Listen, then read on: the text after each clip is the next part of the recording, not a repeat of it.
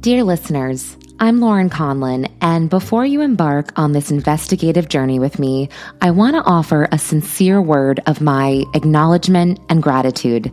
When I, as the host, first set out on this path, I was admittedly very green. I lacked the seasoned expertise and finesse that comes with experience in investigative podcasting and reporting. However, every story has a beginning and an ending, and this podcast represents the start of my own investigative odyssey.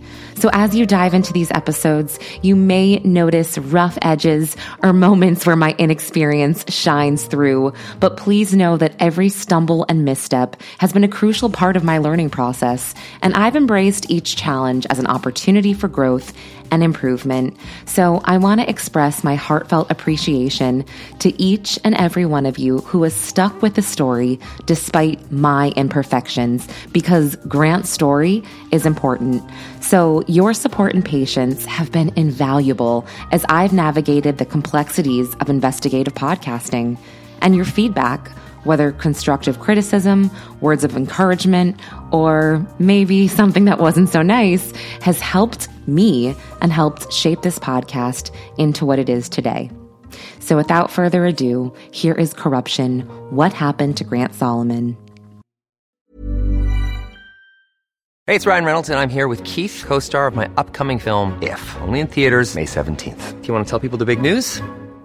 All right, I'll do it. Sign up now and you'll get unlimited for $15 a month and 6 months of Paramount Plus Essential Plan on us. MintMobile.com/switch. Upfront payment of $45 equivalent to $15 per month. Unlimited over 40 gigabytes per month. Face lower speeds. Videos at 480p. Active Mint customers by 531.24 get 6 months of Paramount Plus Essential Plan. Auto renews after 6 months. Offer ends May 31st, 2024. Separate Paramount Plus registration required. Terms and conditions apply if rated PG. Wow. Nice. Yeah. What you're hearing are the sounds of people everywhere putting on Bombas socks, underwear, and T-shirts made from absurdly soft materials that feel like plush clouds. Yeah, that plush. And the best part? For every item you purchase, Bombas donates another to someone facing homelessness. Bombas. Big comfort for everyone. Go to bombas.com/ACAST and use code ACAST for 20% off your first purchase. That's bombas.com/ACAST. Code ACAST. I'm Sandra, and I'm just the professional your small business was looking for. But you didn't hire me because you didn't use LinkedIn Jobs. LinkedIn has professionals you can't find anywhere else, including those who aren't actively looking for a new job, but might be open to the perfect role, like me. In a given month, over 70% of LinkedIn users don't visit other leading job sites. So if you're not looking on LinkedIn, you'll miss out on great candidates, like Sandra. Start hiring professionals like a professional. Post your free job on linkedin.com/people today. I'm Lauren Conlin, and welcome to Corruption: What Happened to Grant Solomon? Before we get into things, I've been asked a few questions about the first 2 episodes that I'd like to address. Like, Lauren, are you insinuating Aaron Solomon paid off these alleged 3 men somehow? Lauren, did anyone try to find these 3 men? Well, I want to clarify. I'm not insinuating anything. My goal here is to tell you the facts and then let you decide what to think for yourself. And no, to my knowledge, law enforcement did not try to find these 3 men, as there's nothing on record of it in the police reports. On this episode of the podcast, I'm going to be focusing on the lack of medical investigation done at the hospital, the lack of autopsy, the confusing reports of Grant's injuries listed at the scene and at the hospital, and then the inconsistencies on the death certificate. I do this with a special guest, Dr. Maria Ryan, former CEO of Cottage Hospital in New Hampshire. We're going to break down the accident and Grant's injuries. And I want to note right now that I am looking at the medical forms from Sumner Regional Hospital. So I'm going to read you the official cause of death. Quote, cardiac arrest, cause unspecified, and blunt trauma arrest with traumatic brain injury. Quote. This is important because I was confused at first with cardiac arrest and heart failure. I thought they were the same thing. They're different. You probably know that. I did not. So I wanted to put that out there just in case. Now, I'm also staring at the death certificate. Now, the death certificate states the cause of death as, quote, multiple blunt force trauma and run over by automobile, quote. Plus, there's a little place where it says, describe how the injury occurred. And it says, quote, run over by car, quote. So the last time I checked, if you get run over by a car, you probably would have some broken bones. Maybe it crushed your rib cage. I'm not a medical professional, but yeah, that doesn't check out. I also say this to Dr. Maria during our interview, but I want to say it again here. Sumner Regional was contacted through FOIA, Freedom of Information Act, to turn over all of these records back in 2020, only a few months after Grant died. But they denied this request. So Angie Solomon had to get a subpoena to make this happen. Why deny a request like this to a family who just wants answers? With that said, let's take a listen to my discussion with Dr. Maria Ryan. How would you like to look 5 years younger? In a clinical study, people that had volume added with Juvederm Voluma XC in the cheeks perceived themselves as looking 5 years younger at 6 months after treatment. Look younger, feel like you. Add volume for lift and contour in the cheeks with Juvederm Voluma XC. Reverse signs of aging by adding volume to smooth laugh lines with Juvederm Volure XC. For important safety information and to find a licensed specialist, visit Juvederm.com. That's JUVEDERM.com. Not for people with severe allergic reactions, allergies to lidocaine, or the proteins used in Juvederm. Common side effects include injection site redness, swelling, pain, tenderness, firmness, lumps, bumps, bruising, discoloration, or itching. There's a risk of unintentional injection into a blood vessel, which can cause vision abnormalities, blindness, stroke, temporary scabs, or scarring. Talk to a licensed specialist to find out if it's right for you. Hiring for your small business? If you're not looking for professionals on LinkedIn, you're looking in the wrong place. That's like looking for your car keys in a fish tank.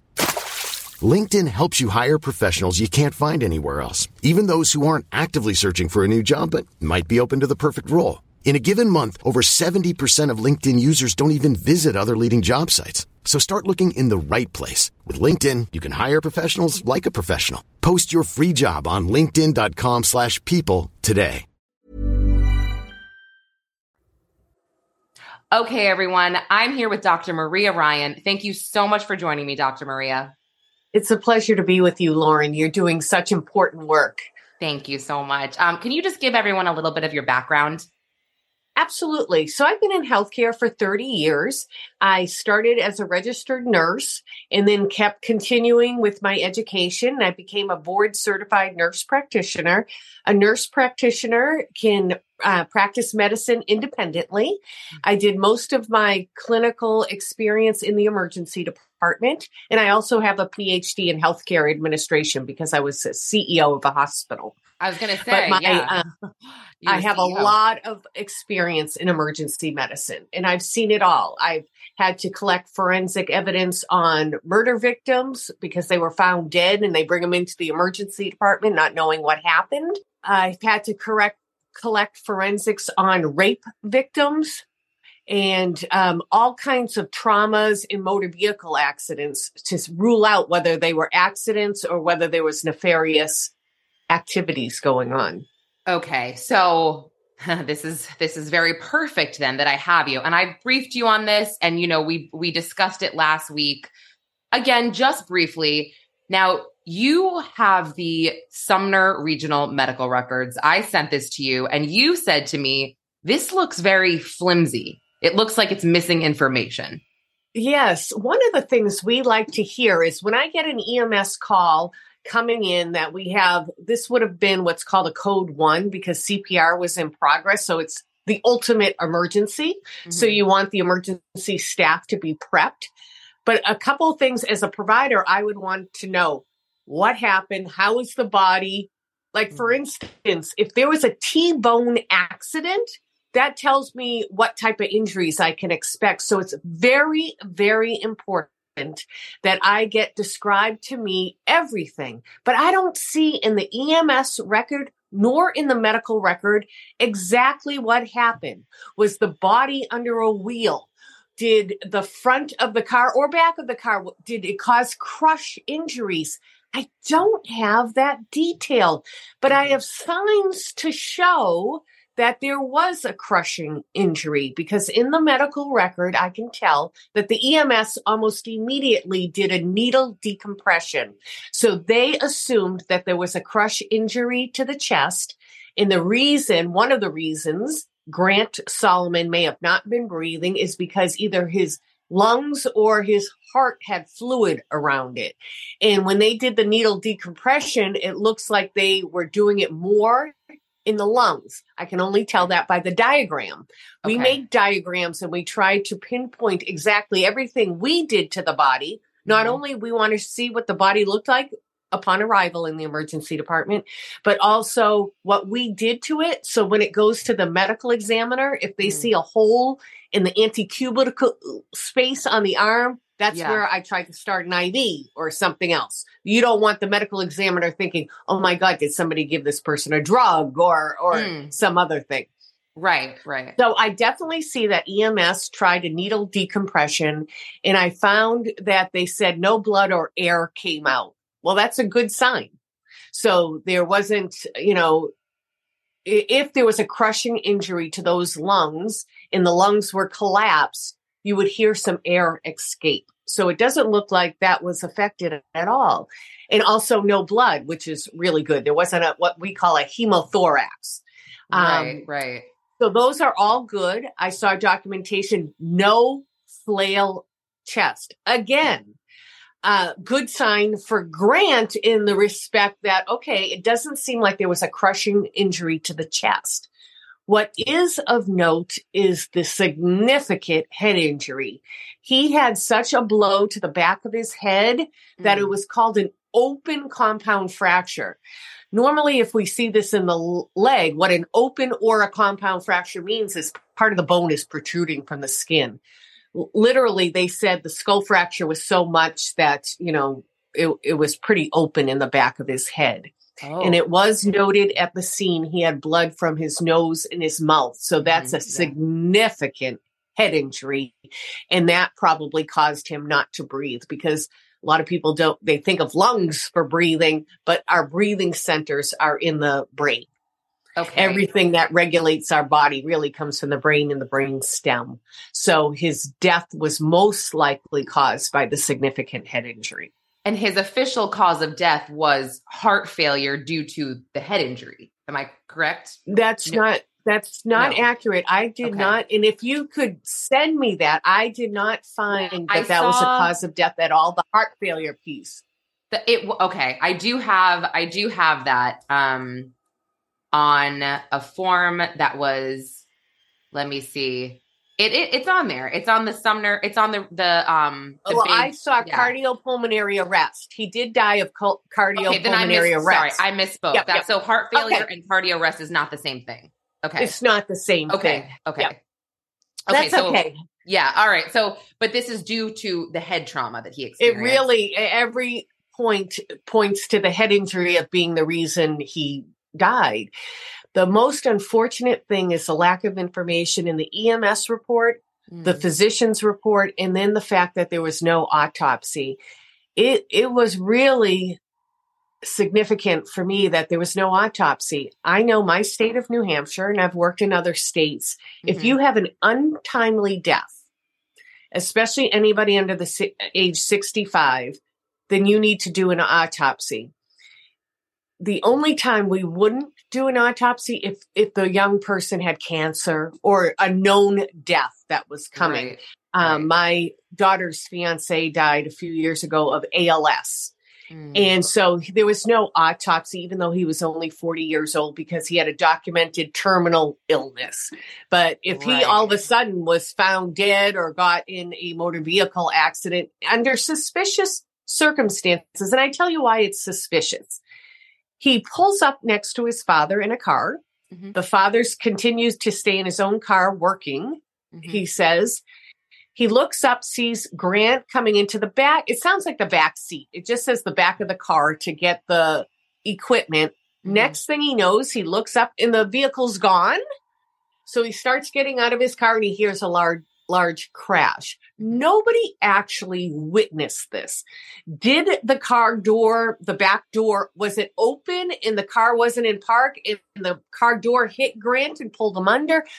There's no. Dr. Maria, we all don't know. His story has changed so many times. And I sent you also, you're taking this from the police report, and this, what you just stated, I studied this in detail, not as much. I mean, obviously I studied this more than the medical stuff because I don't quite understand the medical stuff, but this came from what Aaron Solomon told an officer, that his son got out. And because, again, his own statement was slightly different. He never says, oh, I got out and, after I heard this loud crash. He never said that himself. So yeah, so it's the other thing that I find a failure in is that the police department, as far as I know, I couldn't find it, never did a reconstruction of the accident.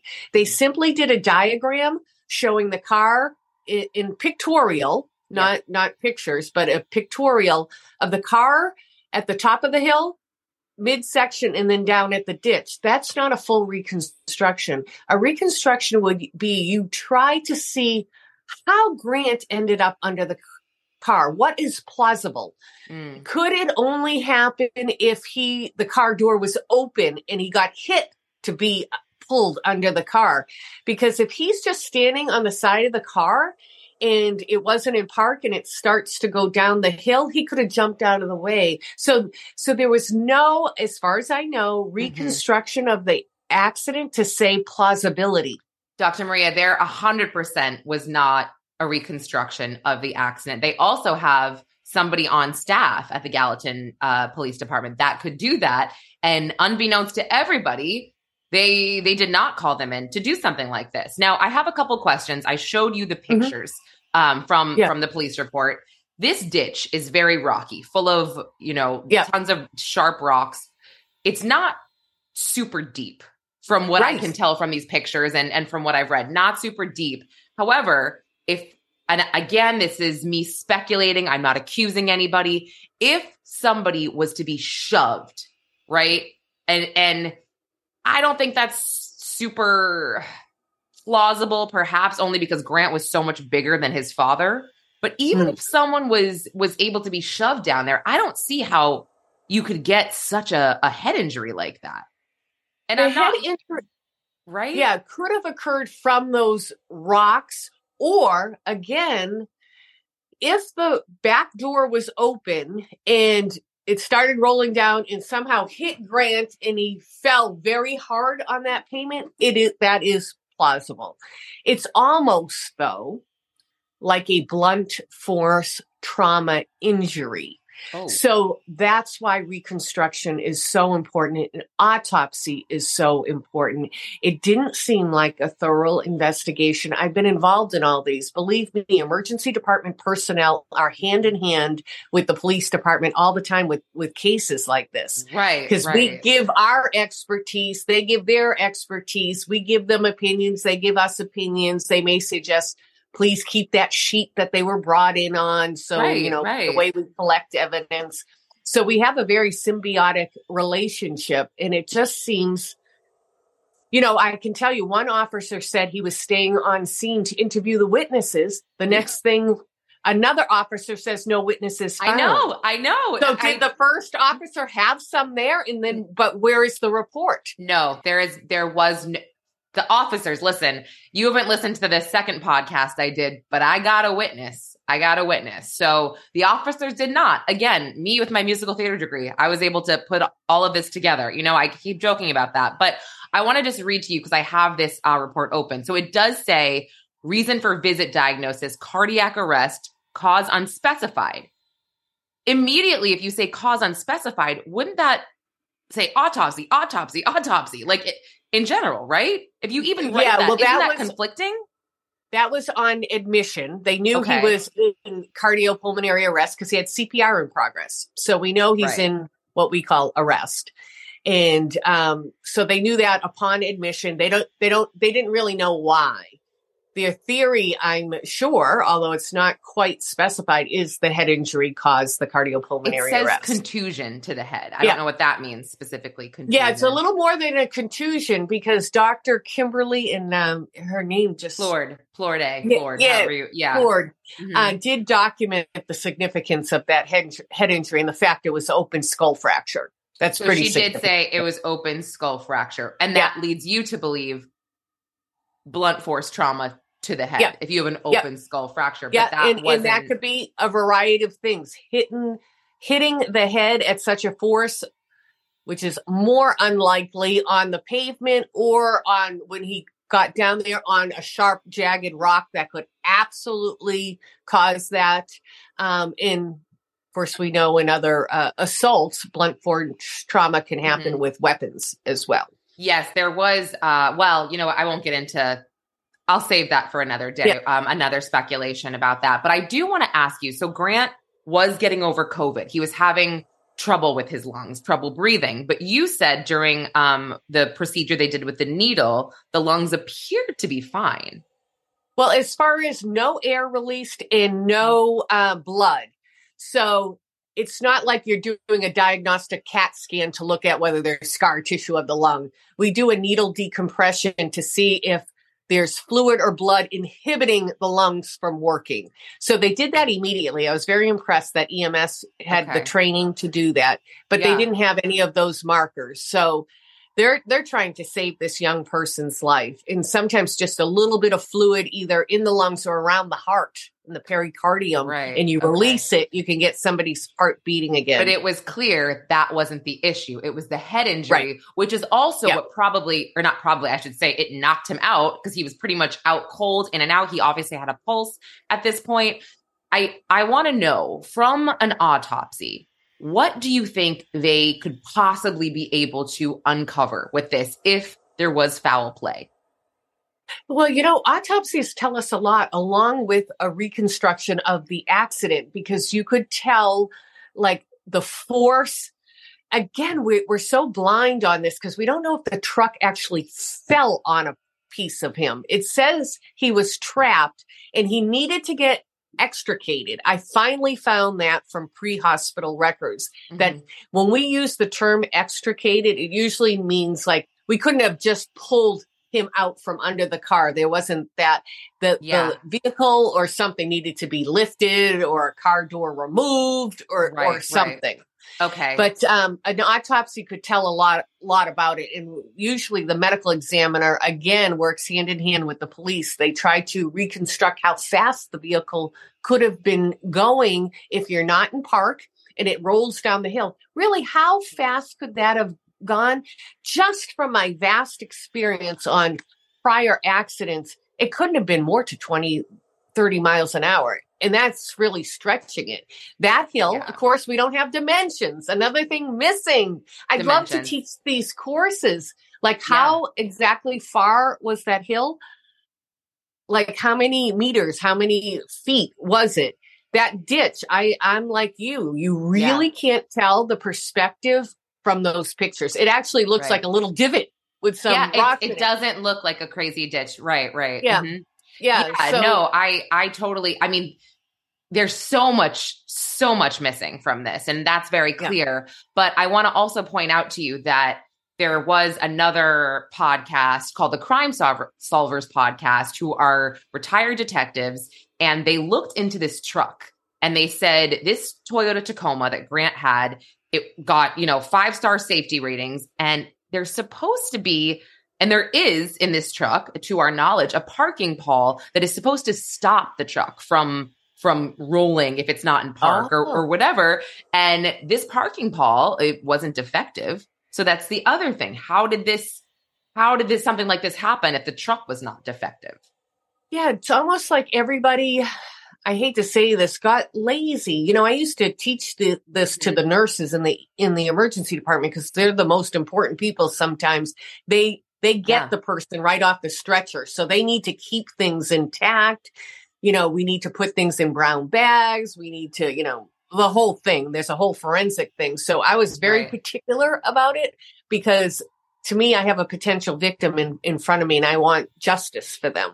So it's very particular about forensic gathering, but there's so much missing in this case, including, I don't see, you brought up such a good point.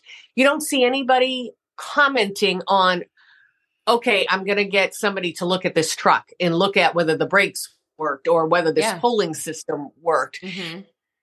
This needs further investigation. A young man, an 18-year-old man, lost his life under very odd circumstances. Right. So more work has to be done. And the sooner the better, right? Through time, things get lost. You're right. Memories fade.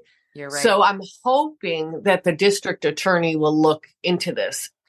Yeah, no, I agree with you, obviously. And something else I want to just bring up quickly is that Angie Solomon obviously got to see her son post-mortem and made the comment. She was afraid. She thought he'd be crushed, his chest crushed, because she was under the impression that he was stuck under the wheel or something. And she said his body, besides his head injury and like a mark on his cheek and maybe a bruise from sliding on his hip, you can see it in the diagram, his body was essentially perfect. So I think that the focus is the head trauma. Yeah. And to figure, and again, with an autopsy, it sounds like we might be able to get a better idea if there was foul play or not, or if this trauma was caused by an object, right? Yeah, right. Okay. Yeah, okay. Absolutely. And you want to make sure that vehicle is safe. Yeah. Right? Say this is a terrible accident and they reconstruct it and they say it's plausible that this could have happened. Then why did the truck roll down the hill when there's supposed to be a safety mechanism? So it needs unbiased eyes to look at the whole thing. I agree. And this was published in the last episode, but somebody from the Ward Performance Institute, an employee, did come outside when he saw Aaron Solomon on the phone. And I don't know if it was Aaron's lack of understanding of what was happening to his own son that projected onto this employee, but the employee seemed very confused, did not know the urgency behind this. So he kind of just was like, what's going on? And then he went inside to call his manager and say, hey, you better come down here. There's been an accident. So I don't know if his behavior triggered everyone else's behavior to be calm. But to me, this is just so crazy that nobody thought to go down there and actually help besides these supposed 3 men that no one has found since. So I don't know. I would think the police put that out on the airwaves, right? 3 men sought as witnesses to this accident. I don't know any of that. Like, obviously, it's not in any record, but normally that happens, right? You want actual witnesses. I cannot tell what the body looked like, and that is so frustrating for somebody like me in emergency medicine. We usually get these very full reports from EMS. The body was positioned like this, there was a tire on it, or his head there was a huge rock underneath with blood on it, or something. Yeah. Well, the last thing I'll say on this, and I don't know if this is important to note, maybe you tell me, but they did request all of these medical records through the Freedom of Information Act. And they were actually denied the first time by the hospital. And then they had to get a subpoena to get these records. So I don't know if that is an admission of guilt, like we don't want to release these to you. And I'm assuming legally they had to give them, the hospital, had to give them everything that they had and they didn't leave anything out. But to your knowledge, you said it just looks so incomplete and just not. It does thorough. Look incomplete on a variety. From EMS record doesn't look complete. The hospital record doesn't look complete. Certainly the police records don't. And one of the police records, it was severely redacted. And I don't understand that. I don't understand why. I don't understand any of it. It's again, for me to be able to look at this and just notice this right off the bat, it's insane. So, Dr. Maria, is there anything you want to add just in general? No, just that there's an 18-year-old boy who lost his life, and it's really under very odd circumstances. So there should be further investigation. Thank you so much. I think most of us agree with this. Just, again, not pointing fingers, simply commenting on the lack of investigation and the lack of work done to investigate this poor, sweet 18-year-old boy's death. So thank you again. I really appreciate it. You are a wealth of knowledge. You're doing yeoman's work. Good you job. Heard Dr. Maria. It seems like this is the consensus. Horrible, lazy police work and a lack of medical investigation. The death certificate makes no sense at all to me, and it's clear that Sumner Regional did a sloppy job with these forms and just taking care of Grant in general. So please, please, go to the GoFundMe Justice for Grant and consider making a donation, as this is imperative to get the ball rolling for an exhumation and an independent autopsy, something that absolutely should have been done from the start. So thanks for listening, and stay tuned for another episode of Corruption: What Happened to Grant Solomon?